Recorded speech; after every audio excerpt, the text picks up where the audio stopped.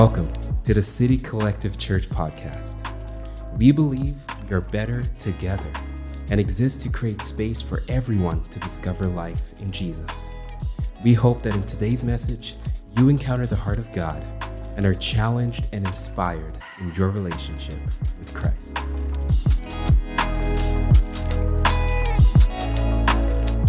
Wonderful. You may be seated.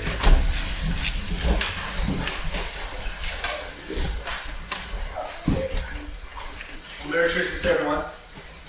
And as we said earlier, thanks for being here. It is wherever you might find yourself on your journey of faith. Christmas is a time of year where we're invited to come together, to reflect, to consider what the birth of Jesus might mean for the world and for us personally. I think it's such a joyful thing to actually gather in space. Thanks for leading us into our scripture readings. Eden, you did a great job. It's so good. It's a joyful thing to be able to sing together and to hear these scriptures.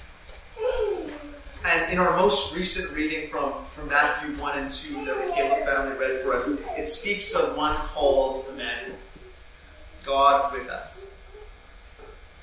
And I've been thinking about the word, the title, the name Emmanuel, and how it probably feels stranger than ever in the time we find ourselves. The idea of God with us. We've been talking about this Christmas season, about the consolation of Israel. In Luke 2:25, we see the story of a guy named Simeon. And it says that he was righteous and devout, and he was waiting for the consolation of Israel. He was waiting for the Messiah. And if you've never heard the word Messiah, Messiah is often situated with the idea of kingship, of ruler, of overcomer, of a savior. And yes, we believe that Christ is the fulfillment of prophecy, the one with ultimate authority. But we also believe this, and I find it enchantingly appropriate, that the people were waiting for consolation. The people who were waiting to be consoled. Throughout the Christmas season, especially when we got married, we had to arrange what our days look like, right? You have one day with one family, another day with another family, and then you're trying to make it all work together so everybody's happy and you can enjoy a bit of the Christmas season with everyone. And so we're going to be heading off to Calgary to enjoy it with my family. So yesterday was with Adriana's family. And so we got some nieces and a nephew, and they were the ones that got all the gifts. We got to open them up. We got a little fire truck, and he was so excited, and he was so happy. He was buzzing the entire night. He was making all the fire truck sounds that little boys do as they start running around, and it was just a joyful space. And then suddenly it wasn't so joyful. He had gone up to use the washroom, and then suddenly he did this little cry, this little whimper. And we don't know exactly what happened, but I went upstairs and I checked on him. Poor little guy. I think he'd fallen. He tried to climb up to wash his hands, and he'd fallen off the sink and caught his foot, and he was so sad. And the thing that he didn't need from me in that moment was for me to be like, why did you climb up there? Or, you know what, I'm going to build you a stool right now so that you can get down next time. Little Wells needed to be simply consoled.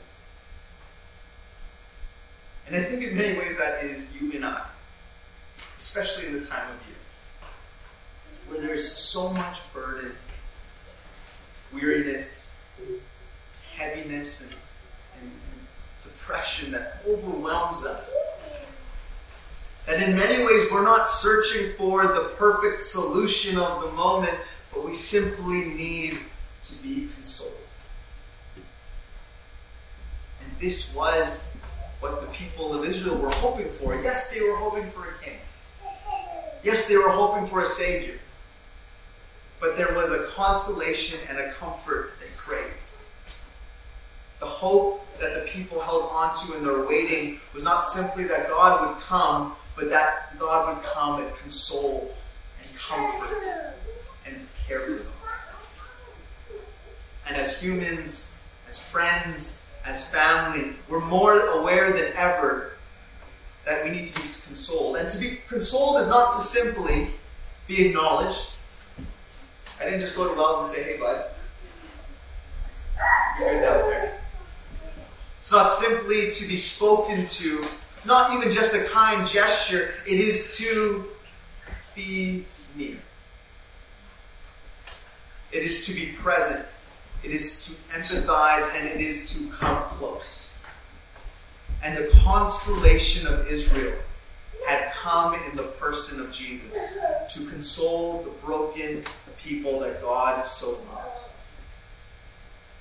See, the narrative of Christmas is odd in its interactions because the birth of Jesus was not an event that celebrated the insiders, the people that had it all together. It wasn't specifically for them. The Gospels of Luke and Matthew depict the birth of Jesus as the gathering of not the rich and powerful, but the lower class in Mary and Joseph. The common workers in the shepherds, and the religious outsiders in the Magi. God wants all who feel alone, uncertain, heavy burdened, or perhaps simply exhausted, to know the simple truth that Jesus has come to be with you. And that your perceived dysfunctions are not disqualifications. I believe in a God that is with us, a God that is with you, a God that has come, and this is a news that is necessary and essential here this Christmas Eve. Emmanuel, God with us. And I say that this is perhaps odd in this time, because here in 2021, the idea of being near to others is a little bit unfamiliar. In fact, we entered the year in a really interesting mind space. The most Googled phobia at the end of 2020 and into 2021 was anthropophobia, the fear of other people. The pandemic had already done a number. And this came about in a variety of different ways. In New York, for example, the most searched phobia was philophobia, the fear of falling in love. It's interesting how we have almost experienced this isolation, and we become fearful of what it is to actually engage with others. And so the idea of God coming near to us perhaps even sparks a subtle fear within us. I'm unfamiliar with what it means to be close to anything or anyone, so let alone the God of the universe coming to be with me. Funny enough, the fear that has taken over our mindset, according to Google, in this year is in line with the vaccine coming out, so it's the fear of blood. So that's been a thing. But I think the fear of other people is fascinating, and it's a funny way to begin anything. And it perhaps is an indicator of even what we've experienced this year in trying to gather, even for us as a church in our social gatherings, that I think that there's been a diminishment of social stamina in how we actually experience relationship with one another. Introvert, extrovert, ambivert, it doesn't really matter where you sit on the social scale or social interaction, you can find it exhausting more so than ever. It's as if our stamina has been shot, and therefore our fear sometimes feels justified. And the irony in all of it is that despite the fact that I might fear interaction with others, in many ways I crave it. I desire it, I plan for it, I hope for it. And the very thing that I'm planning, hoping for, and desiring for is the thing that I fear, and it's this clash of my desire and my reality, and we don't know what to do with it. Because rewind 1 year just to Christmas 2020, and we got Zoom hangouts, we got family meals over FaceTime, and nothing was particularly wrong with that, but it wasn't what we desired. And neither was it what we craved. And there was this frustration that came out of it, that loneliness, and it was isolation, and it was separation. And the thing that we needed so deeply and so truthfully actually was the thing that was run over by fear itself. And here's the thing, fear is far more formative than we give it credit. We talk about it in the words of Barbara Brown Taylor, we are formed by what we wait. And often, waiting has a hint of fear. An uncertainty tied to it. So I marvel at the story of Christmas. That the heavenly hosts, they arrive with joyous celebration, and their first prompt to those shepherds is, do not be afraid. 1 John 4:8 says that there is no fear in love, but perfect love casts out fear. And perfect love had come in the person of Jesus and desired to cast out fear within the first that heard the declaration of heaven. In perfect love, Jesus is doing just that. And over again in Jesus' ministry, he says, don't be afraid, and then he acted. He says, be not afraid, and then he spoke. Be not afraid, and he performed a miracle. Be not afraid, then he challenged. Be not afraid, and then he listened. And here's the thing. You only say don't be afraid to someone when you know that they might actually be afraid. And this is the beautiful truth of the mystery of God, that the interruption of the divine in the ongoings of humanity will always start. Perhaps you've experienced that for yourself. And in this Christmas story, it's this repetition of divine interruption, of God being with humanity, and God wished to be present and for us to experience the fullness of that presence. Knowing that our fear would come into place, but yet it might block us from seeing the beauty of the presence that was given to us. The beginning of Matthew declares the arrival of Jesus, God with us. And then the end of Matthew shares the words of Jesus with a promise that I am with you always, forever and ever to the end of the age. The attribute and quality of God is so paramount that this gospel begins and ends with the reality that God is in fact with you. And I think that there is power in being present. And there's power in knowing the presence that is with you. Late last month, I had the opportunity to be out in Ontario. I was in Richmond Hill, Ontario. And there's an individual by the name of Henry Nouwen. He's a prolific author. He's written many articles and books and has had incredible influence upon the thought and function of churches and Christianity for people across the globe. And he's from Richmond Hill, Ontario, actually. And we just happened to be meeting at an old Catholic church, St. John's, in Richmond Hill. And this was the place where he was buried. And so I got to go out with the priest and see the site. And if you had a screen, I'd put it up for you, but it's just this really quaint, very neat, very humble, just wooden cross, name carved in, just a stone beside it.